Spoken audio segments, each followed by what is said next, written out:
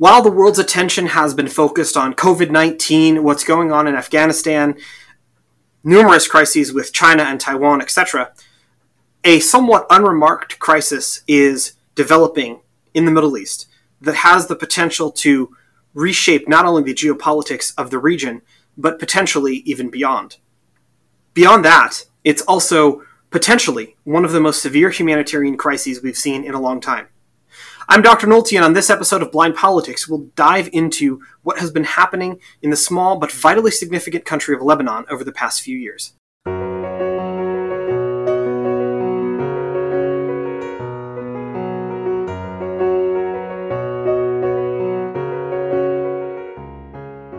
And welcome, podcast listeners, to another informative episode of Blind Politics with Dr. Nolte. I am Dr. A.J. Nolte, Assistant Professor of Government at Regent University's Robertson School of Government. Once again, views expressed on this podcast do not represent those of either Regent University or the Robertson School. Please remember you can rate and subscribe to our podcast on your favorite podcast provider.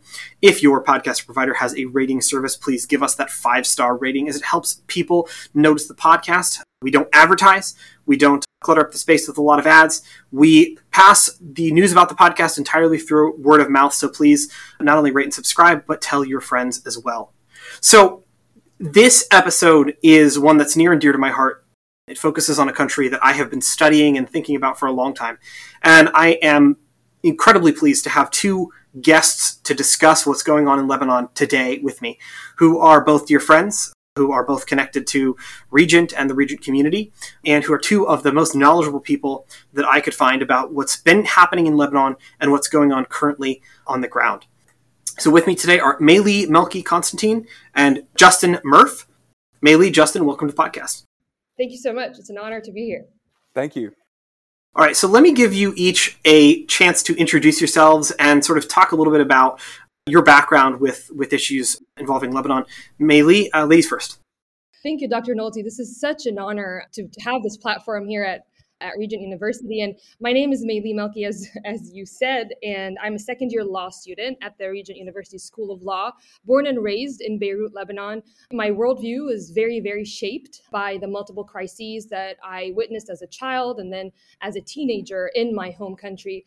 Actually, the reason I moved my education to the United States is because I was across the street from one of the largest bombings in 2012, a few years after the assassination of our Prime Minister, Rafiq al-Hariri.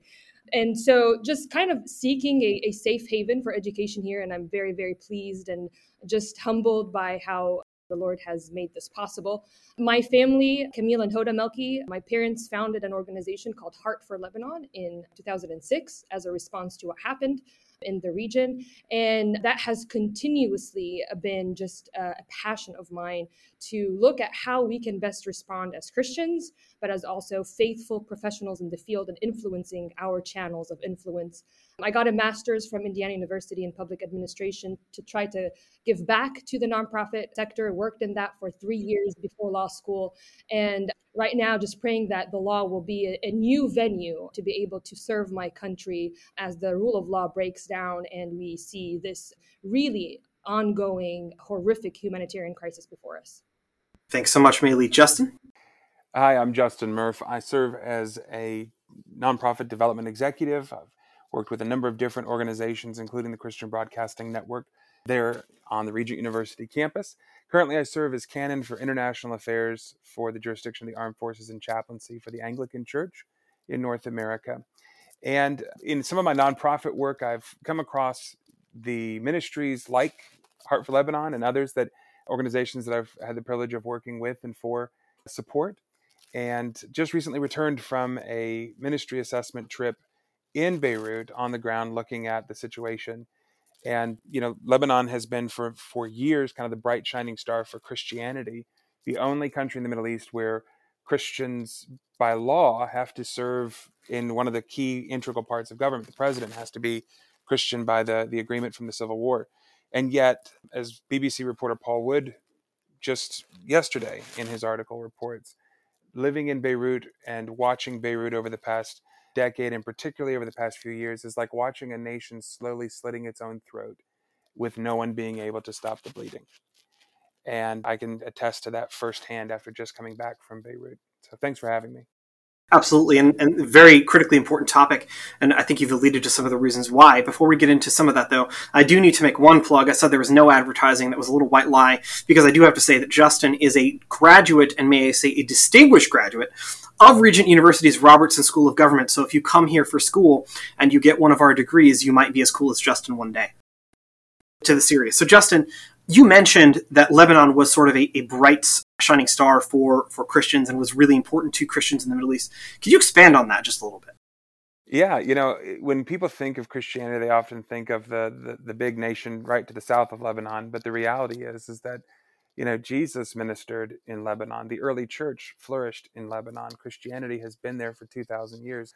Whereas all the other countries have faced horrific hardships and the church has gone into hiding, the church has, despite tremendous persecution over 2,000 years, has ebbed and flowed and surged and yet survived in Lebanon.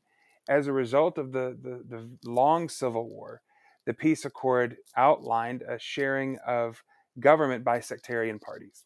And so the Christians, under the guise of the Malachite Church, was able to secure the right to the presidency of the country.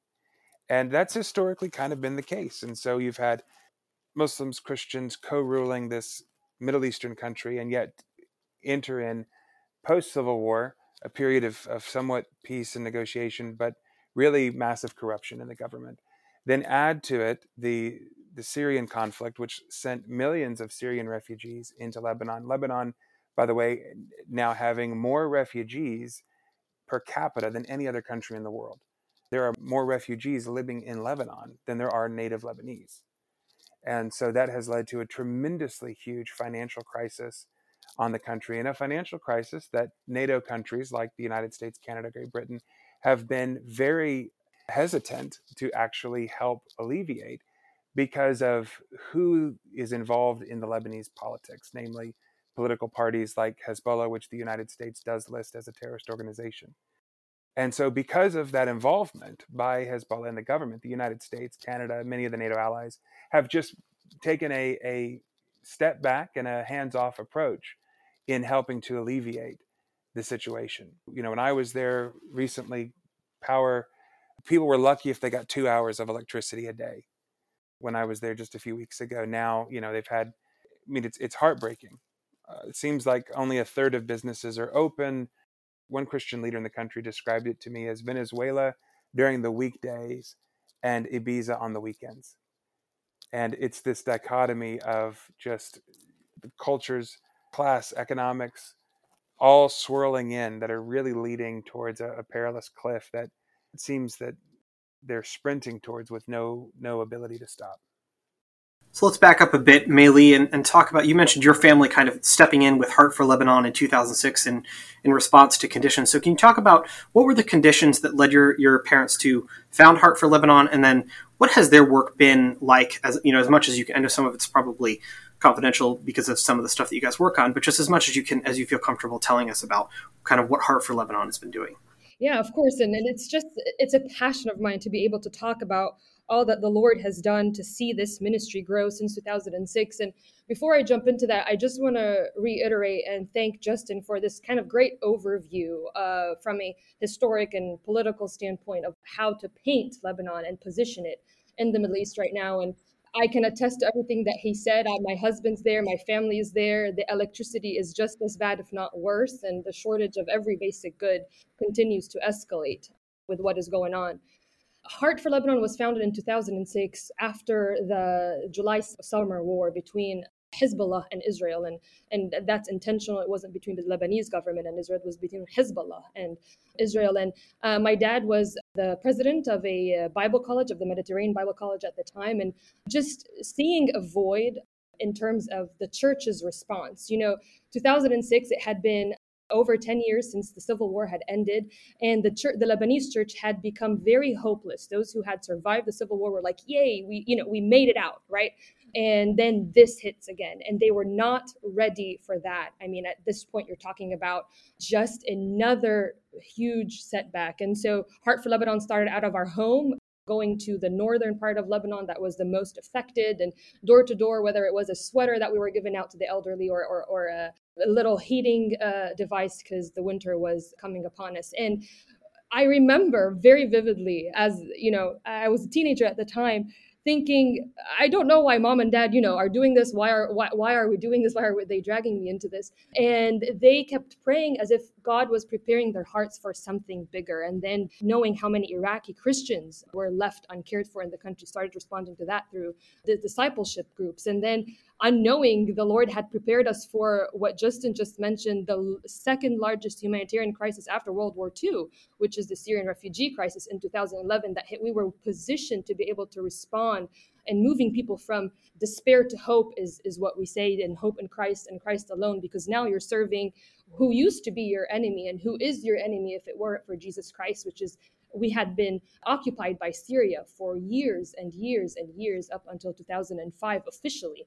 and unofficially in many ways. And so Heart for Lebanon really has education at the center in terms of educating refugee children in non-formal education, Bible studies. And then after that, over a period of 10 years, came worship gathering groups. And just what you look at as the first churches started to spring out of people from non-Christian backgrounds, and just organically because of the love of Jesus Christ that they were experiencing through, whether it was through a transactional food package or a discipleship or their kids being educated. And that is just the work of the Holy Spirit, the work of God over the last several years. And then hit the protests in 2009, the economic downfall, the August 4 explosion, and the Lebanese need, and our expansion today to serve the Lebanese and meet their needs as they continue to suffer through this crisis. And I want to say one thing about Heart for Lebanon. It is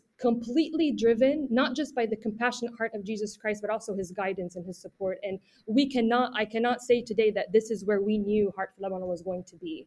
It started as a small response to our, we have families on the north who need blankets and sweaters, and we're going to respond to that. And then the Lord has opened door after door after door. And to see today that you have 2 churches, that you have schools and kids being changed forever, and a mindset being changed towards Christ, is something that to him be the glory. Now, let me add to that real quick, because what Maylee is not mentioning, which is absolutely worth mentioning, is that ministry, Heart for Lebanon, played a crucial role in helping to pivot the mindset of many Lebanese Christians. Because you have to remember, the Syrians in particular, during the Civil War, it was Syrian forces that were slaughtering Lebanese Christians. And so when the Syrians came in, the church was faced with a really difficult, very, very difficult task. Do we truly love our neighbor? Do we truly love those and bless those who persecute us? Mm. Or do we turn the other cheek and just walk away and say good riddance? And I will tell you, it has been ministries like Heart for Lebanon that have challenged the church and have been a prophetic voice to the church, saying, no. Despite the history, despite the past, despite the hardships, despite the fact that every single family in the room had someone that was killed at the hands of a Syrian, mm-hmm. We're going to love them. We're going to give them the resources, and we're going to share with what we have, and now even with what little we have. And today, what I saw on this recent trip was even some of these Syrian refugee families now figuring out ways to even share with Lebanese families, because they're reciprocating back. And it's, keep in mind, Lebanon is one of the only countries in the whole region where you can legally change your religious identity. And so one could almost say it's not by accident that all of these people would come to a country where they could freely change their religious identity, find Christ, and then go back changed. And so it's been crucial. And ministries like Heart for Lebanon, churches like Resurrection Church Beirut, which the pastor Hikmet Kashwi pretty much told his people, look, we're gonna love these folks. And if you are with us, great. If you're not with us, good luck finding another church, but we're gonna move forward. These are 2 of the greatest partners that we've supported, and our organizations that I work with have supported for years. What an incredible story. And thank you both for sharing it. And we will put links to both Heart for Lebanon and Resurrection Church in the show notes, because the needs, as we'll discuss here in a minute, are great. And so we're going to be encouraging folks to give what they can to support those ministries. I want to pivot back to something that you mentioned a few minutes ago, Maylee, which are the 2019 protests. Actually, earlier in Blind Politics, sort of shortly after we launched, one of my earlier episodes was on those protests. You were, as I remember, in country at the time. I was. Yeah. So tell me a little bit about what that was like. That's a really good question, because that's a whole other layer, right, of passion and drive for my country that kind of was instilled in me in that moment. And as Justin mentioned, we all have a story, right, in history. So like my parents grew up in bomb shelters as kids during Civil War. My dad was kidnapped multiple times and on the hands of Syrian militants and others. And so they have overcome, right, their own trauma and PTSD and all of that stuff. And then you have my generation, right? Kids who were raised through that generation, thought, that's our parents' story. And then you experience bombings yourself, and then you see something like in 2009 that happened, and you thought, this is the glimmer of hope, right? This is what my parents, struggled for. This is why they survived. This is what the church fought for. And here we are, we're going to make a change. And then the biggest disappointment of them all happens. And so in 2019, just to give your listeners a little bit of a context, if they didn't already hear the other podcast, is just what happened. There was a small tax that was imposed, and then the Lebanese had started to catch up on the 30 years of this Ponzi scheme that was happening and the economic downfall, and the entire country went to the street. It was the first time. In 2005, 2 million Lebanese went to the street to kick out Syrian occupation, but this was different, right? This crossed sectarian state lines, this crossed religion, it crossed economic lines, it crossed everything. This was the Lebanese literally coming together. We cannot live anymore. Our economy and our livelihoods are at stake. And I was there. I went down to the street with my friends every single day for multiple weeks. It started off as this is the make it or break it for the next generation. It was my generation, mostly those of us who were raised by parents of war, by kids of war, who were there. We went all across the country, whether it was in the capital heart of Beirut and in the Martyr Square is what we call it, or whether it was in our hometowns. And it really felt like the country was coming together. We were demanding that. At the time, it was Prime Minister Saad al-Hariri, Rafiq al-Hariri's son, who was prime minister. We demanded a change of government. We demanded early elections so we can change the current parliament and all of that stuff. Because also what's important to realize is that every single one in the ruling class today, whether Christian, Muslim, or whatever religion they come from, these were ex-warlords. These folks led the civil war that I'm talking to you about that has, scarred an entire generation. And so our ruling class has still not healed from the horrors of the past. And so you're still reliving all of that, whether or not under peace, just where there's no combat, or through governmental processes and systems, which is what's happening. And so we took to the streets October 23rd, I think, or somewhere in October. Prime Minister Hariri stepped down. A new government was elected. We thought this was it. Parliament, no early elections, nothing happened. And it just has been downhill since then. And I am sad to report, Dr. Nolte, that every single person, including myself, who was in the streets during that time, 2009, October, November, December timeframe, have left Lebanon. We have left to pursue higher education because we knew that we were not able to do what we were supposed to do. We couldn't infiltrate the corrupt ruling class in a way through civil protests. And I won't go into all of the details, what happened and why. There are so many factors, whether internal or external, but even internal, it did not work the way that it should. And that negligence carried over, as we saw in 2020. You had 2,700 tons of ammonium nitrate explode because of corruption. So under the new government, right, that happened after the protest. And so nothing changed. What changed was the visibility. What changed was that we became liberated and free as a generation to go and say, we are going to pursue what's in our best interest so we can better serve our country in the future, so we can better serve our church in the future.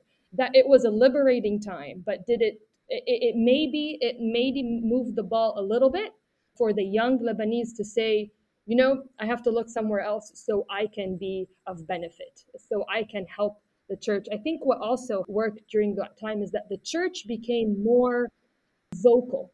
The church went to the streets with the people. The church became involved. It saw the hurt, and it came face to face with the realization that we need to wake up after the Civil War and after this sense of helplessness. We had organizations filling the gap, and a few churches like Resurrection Church that Justin mentioned, they were ahead of the game. Like Heart for Lebanon and others, they were like, okay, we're working, but not everyone was in that stage. And I think that played a very good role of a kind of a wake up call.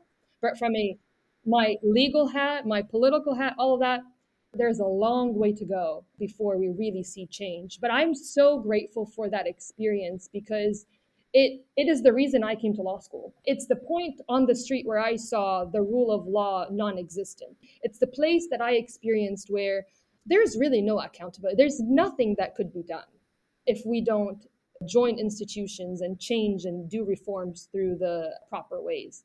So I'm grateful for that. I pray that all of us who left will be able to be agents of change once we have enough tools under our belt, and that this is not a point of just leaving our country behind, but rather of investing in ourselves for a better Lebanon.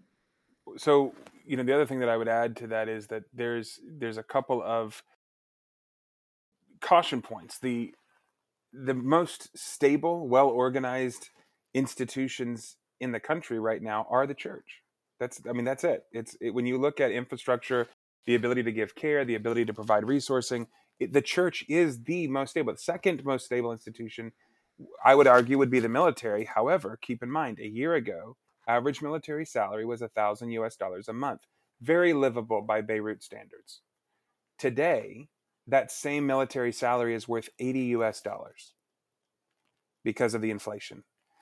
2 years ago, you would get the lira, 1,500 lira to a dollar. Today, that has skyrocketed. $100 is almost 2 million lira. So just think about the massive inflation. We're talking, upwards of 80%, 90% inflation. And so, that's just the internal financial crisis. Then you add the external. The EU, in their benevolence, I guess is what they would consider it, gave loans to Lebanon at exorbitant interest rates with the condition that money can only be used to buy medicine from European Union pharmaceutical companies. So that way it didn't violate NATO and it wasn't providing funding to the government, but it was technically helping the people, but at such a rate that there was no way for the Lebanese government to be able to repay those loans. And so they've defaulted, which is why hospitals have run out of supplies, clinics don't even have medicine. The $10,000 worth of prescription drugs we were able to bring into the country a few weeks ago was, when we talked to one clinic, was the first time they had ibuprofen or Tylenol in months. And this is the Paris of the East. This is what Beirut was. And I think it's a huge warning lesson for us in the West to say, look, if it can happen in the most arguably significant, stable, beautiful area, look, it can happen anywhere. And so we just have to be cautious. I think there's a brain drain that's a big concern, but what Maylee's talking about is not just leaving, but retooling. And Lord willing, hopefully someday, the opportunity to rebuild a better Lebanon for the future. Yeah, Maylee, it sounds like for you and your friends, it's more sort of a temporary, almost exile of getting skills so that you can go back, rather than, I know in sort of previous waves of the Lebanese diaspora during the Civil War and so on and so forth, it's okay, we need to get out and maybe build a life somewhere else. So would you say that sort of is the difference of attitude that you've seen with folks in your generation coming out of the protests?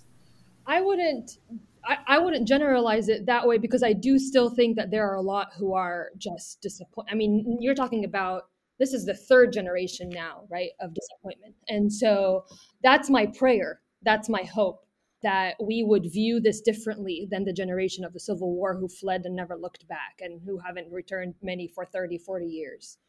I think I saw that spirit on the streets. I saw a different level of commitment to our country. Everyone I talk to who has left since, whether for work or education or just a fleeing situation to recover, has that yearning. But I do not see that happening in the near future, unfortunately, just because it will take the Lord. It'll take a miracle. It takes a calling. My dad always said this when I asked him, because my dad got his Master's of Divinity in the United States, had several opportunities to stay here. And even during the 2006 war, we were here on a ministry trip, and we made a decision as a family to go back home. And I ask him all the time, and he says, it takes a calling to serve your country. You need to be called to Lebanon, because the conditions under which you live on paper look really, really, really bad. And it's not just not just do you need reforms, but this was expected. If you look at the trends, if you look at what economists have said over the years, if you look at politicians and analysts, this was inevitable. The warning signs have been there. So many countries, I think, could have detected this trend. We had an opportunity to change in 2009, and that's a lost opportunity right there. It exploded and it never returned. And then you compound that with what happened on August 4th and subsequently. And as Justin mentioned, any salary right now is 12% of it what it used to be worth. 12% if you're getting paid in Lebanese pounds, 12% of what it used to be.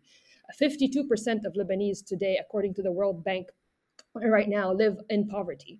I'm a legal intern with the World Bank this semester, and I can attest firsthand that these numbers are striking. No one understands what is going on. You have 7% of what you used to be able to need now is costing you an inflation of 700% increase. I mean, literally 1 out of every 3 children in Lebanon today will go to bed hungry. Yep. That's the reality. Lebanese and refugee alike. Yes, that's correct. And there is no middle class. Middle class is gone. Correct. The middle class has become impoverished. The impoverished have become completely destitute, and yet somehow a tiny ruling elite still manage to have resources, but many of them are fleeing and leaving. And the problem ultimately is going to be the Lebanese people have got to decide a different path than what's happened. And that's the big question is, will they and can they? We have an opportunity, and I don't know if we're going to seize it. We have an opportunity. We have elections coming up in May 2022, but we know how that goes, right? And I, as a Christian, believe I can pray for that change. I can pray that those elections will lead and yield changed fruit. I strongly believe in that, but it does take faith, because if you look at history, we've had hope and faith in upcoming elections, and we have not seen change. And the fact the voting population is so dispersed today in the diaspora across the world is posing a risk on percentage of voters. But that's a big prayer request. And I believe in that. And I think that is one way. We still have somewhat of democratic processes, thank God. And we are proud about that. And we just, pray a hedge of protection over what can happen. Because there is no way to fight the ruling class in violence. And I don't think my generation wants to see another civil war, because it's so fresh in our minds, right? What has happened to our parents. I mean, I have stories that I cannot even articulate that I have heard from my parents and their experiences. And so we don't want that. But once people are going hungry, as Justin said, this is the fear. You are desperate, right? You want to provide at any cost for your family. And this is the role of the church. The church needs to be strengthened where it is. And where it is growing on just God's provision. And we continuously pray for that. And we pray for it to be coupled by a different ruling class. And I say that in Jesus' name, and whoever is hearing say a prayer, we really need it. Yeah, if ever there was a country that needed breakthrough, Lebanon is it. Amen. I think you guys have done an excellent job talking about some of the macro conditions. But Justin, I know you were just there recently on a trip for the ministry that you work with. Can you tell us a little bit about sort of what you saw on the ground, and maybe some stories that will help take it from this big context with numbers and stuff like that into, if you were to walk down the streets of Beirut today, for our listeners, what would you see? What would you be seeing? Well, the first thing that I noticed was about a third of the stores were open. Places that I would have been to before, restaurants I've been at, stores I've purchased things at before, they just were gone. They were closed. shuttered up. That was the first striking thing. The second striking thing was the line. Usually when you fly into Lebanon, there's a pretty good mix between Lebanese and foreign nationals at the, when you get off the plane. And there were very few foreign nationals. There were no Lebanese in the arrival hall when on the plane I was on, which I found completely striking. But yet on my flight out, there was not a seat empty on the flights out from Lebanon. The level of despair and shock is palpable in the air. The fact that knowing, if you got sick, even from a minor scrape to, something as serious as COVID, there really isn't a hospital or a clinic that is suitable to treat those needs at this point. It's severe, and the situation on the ground is desperate. I travel all throughout the region. It is no exaggeration to say that it is. I would have an easier time getting medical treatment in Baghdad or Erbil or anywhere in Iraq than I would in Beirut right now. So that's kind of a reality. What I've also seen, though, are the church coming together to serve the people in their community, to open up their homes and their pantries, to loving their neighbors, to cooking extra portions and providing it with the elderly in their community, families really pulling together. A lot of Lebanese over here sending resources back home to family and friends over there. There's a tremendous opportunity for the church in the West to be the church globally and to love our Christian brothers and sisters and support churches and ministries in Lebanon. There are those who, like Maylee said, feel called to stay.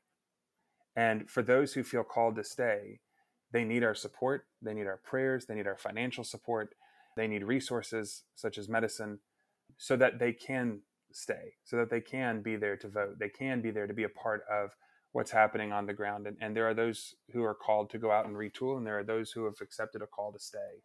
And they really do seriously need our support and our prayers. I had one pastor tell me that he was so tired when we had lunch, and I said, "Why?" And he said, "Well, I've preached 3 times this morning because all the other pastors in our area didn't have gas to get to church. And so I ended up preaching at 3 different churches because I was the one that had gas. People are waiting 8 hours in line to put 20 liters, a quarter of a tank in, of gas. And so people are having to make some very serious discussions. How are you supposed to, if you have a job, work your job when you can't even afford the gas to get to where you need to go, much less find the gas that you need to go?" And so the situation for many is untenable, and yet there are those who are staying. And it's some of the most amazing things that I've seen on the ground. Like I said, they need our prayers, they need our support. Maylee, is there anything you want to add, from things that you're hearing from your folks back in country?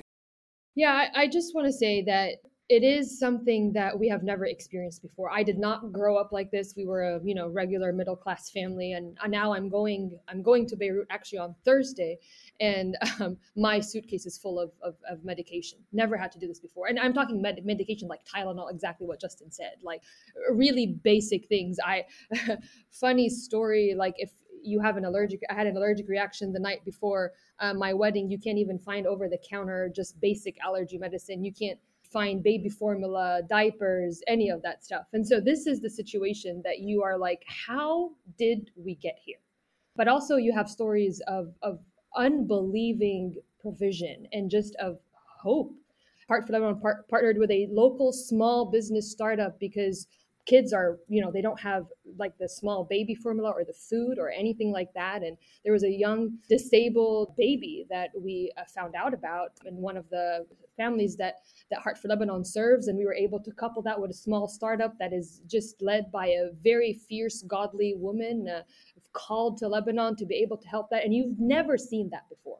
You never saw that level of partnership, indigenous partnership before, helping. And then we had others who are offering free kinds of therapy and whatnot. And the Lord is really raising up those transformational stories. And I think from the ground, this is the most beautiful thing, is the collaboration, the cooperation, and the support within, whether it is ministries or just small organizations and families. And so I think it's best that we continue to focus on the hopeful message, but recognize the state of despair that the reality is portraying before us, and continue to be able to just kind of offer the tangible support and prayers, as well as just the churches investing in the church, in the local church in Lebanon, for those who remain to be there. Exit question for both of you. People who are listening to this, my listeners, are maybe thinking, okay, what can I do to help? What are practical steps? Obviously, prayer is one for people of prayer, but what are practical things that people who are listening to this that are moved by what's happening in Lebanon can do to help? Maylee, we'll start with you, and then Justin, you can bring us home. Honestly, I know this is very generic, but we do need different kinds of prayers. We need prayer, right? You see a lot of social media campaigns, pray for Lebanon, pray for so-and-so, pray for that, pray for that. But I think Justin said it well, we need pray for a breakthrough. And this is a very important point. That's something that one can do from the comfort of their home. In tangible ways, if you know of a Lebanese family in the area, ask about how they're connected to the country. What are basic needs that could be needed? And if you are a Christian minister and you want to invest in helping strengthen the church, get connected with organizations that are investing and raising up and discipling the next generation of church leaders there, because we need indigenous leaders to continue to be able to infiltrate this different mindset. Support organizations that are on the ground now more than ever. I think that is one way that you could really, really help. And also, it's a big ask, but sometimes doing what Justin just did and going and seeing it firsthand changes the mindset. I know that's not possible for everyone, but whenever someone gets the opportunity to do that, that would be wonderful. And also, I think we need to educate ourselves on the history of how we got here. This is not just another humanitarian crisis. This is a compounded crisis over several years. And reading up on it, I think, is something that and praying about how God wants you to respond will be very enlightening for each different person. Absolutely. So, one of the things that I'd recommend is supporting local churches like Resurrection Church. You can visit their website at rcbeirut.org. And if you want to give, just /donate, rcbeirut.org/donate. And, they're a phenomenal local church with multiple campuses that is also providing education. They're doing medical clinics, outreach, relief efforts. Those are very practical things that just one local church, but it's having a tremendous regional impact, is doing. The other thing that you could do is support organizations like Heart for Lebanon, simply heartforlebanon.org. And by donating there, you are able to give safe and securely to both of those organizations right from the comfort of your home here in the United States. I'd encourage you to pray to give once or even give monthly. Heart for Lebanon, as an example, is trusted by the ECFA, Charity Navigators, their GuideStar Platinum, so amongst the highest of recognized nonprofits in the United States. And so you can give with confidence and support either one of those tremendous ministries, but heartforlebanon.org or rcbeirut.org. Well, thank you both so much for doing this podcast. I think this has been one of the more powerful and profound episodes that we've done. And I would encourage everyone to check out those two ministries, Heart for Lebanon and Resurrection Church Beirut. And thank you both so much for sharing your stories, your experiences, your knowledge with us about this crisis that it maybe doesn't get some of the attention that some of the other things that are happening right now around the world do. But Lebanon is such a pivotal country. It's a country where for centuries there was a kind of pluralism. You had Christians, you had Shia, you had Druze, all living, if not in perfect harmony, but all recognizing this place as a place where they could be free to live and practice their faith in freedom. And so if we're ever going to have a future for sort of pluralism, religious pluralism, even religious freedom in the Middle East, Lebanon is one of the places where it has to start. And so I would just strongly support everything that Maylee and Justin have said about the importance of this and about the need for us as Christians and as people who care about the Middle East and as people who care about things like religious freedom to get involved there. So I would add my pitch to theirs. So that's going to be a wrap for this episode. Please remember to rate and subscribe on your favorite podcast provider. Share the podcast with your friends and family on social media. And I'm going to specifically ask you, if you've been listening for a while, share this one.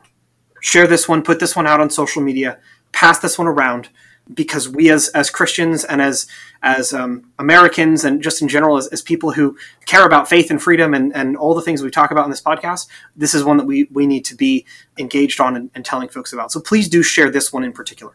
And so that's going to conclude us for today. And for Blind Politics, this is Dr. Nolte signing off.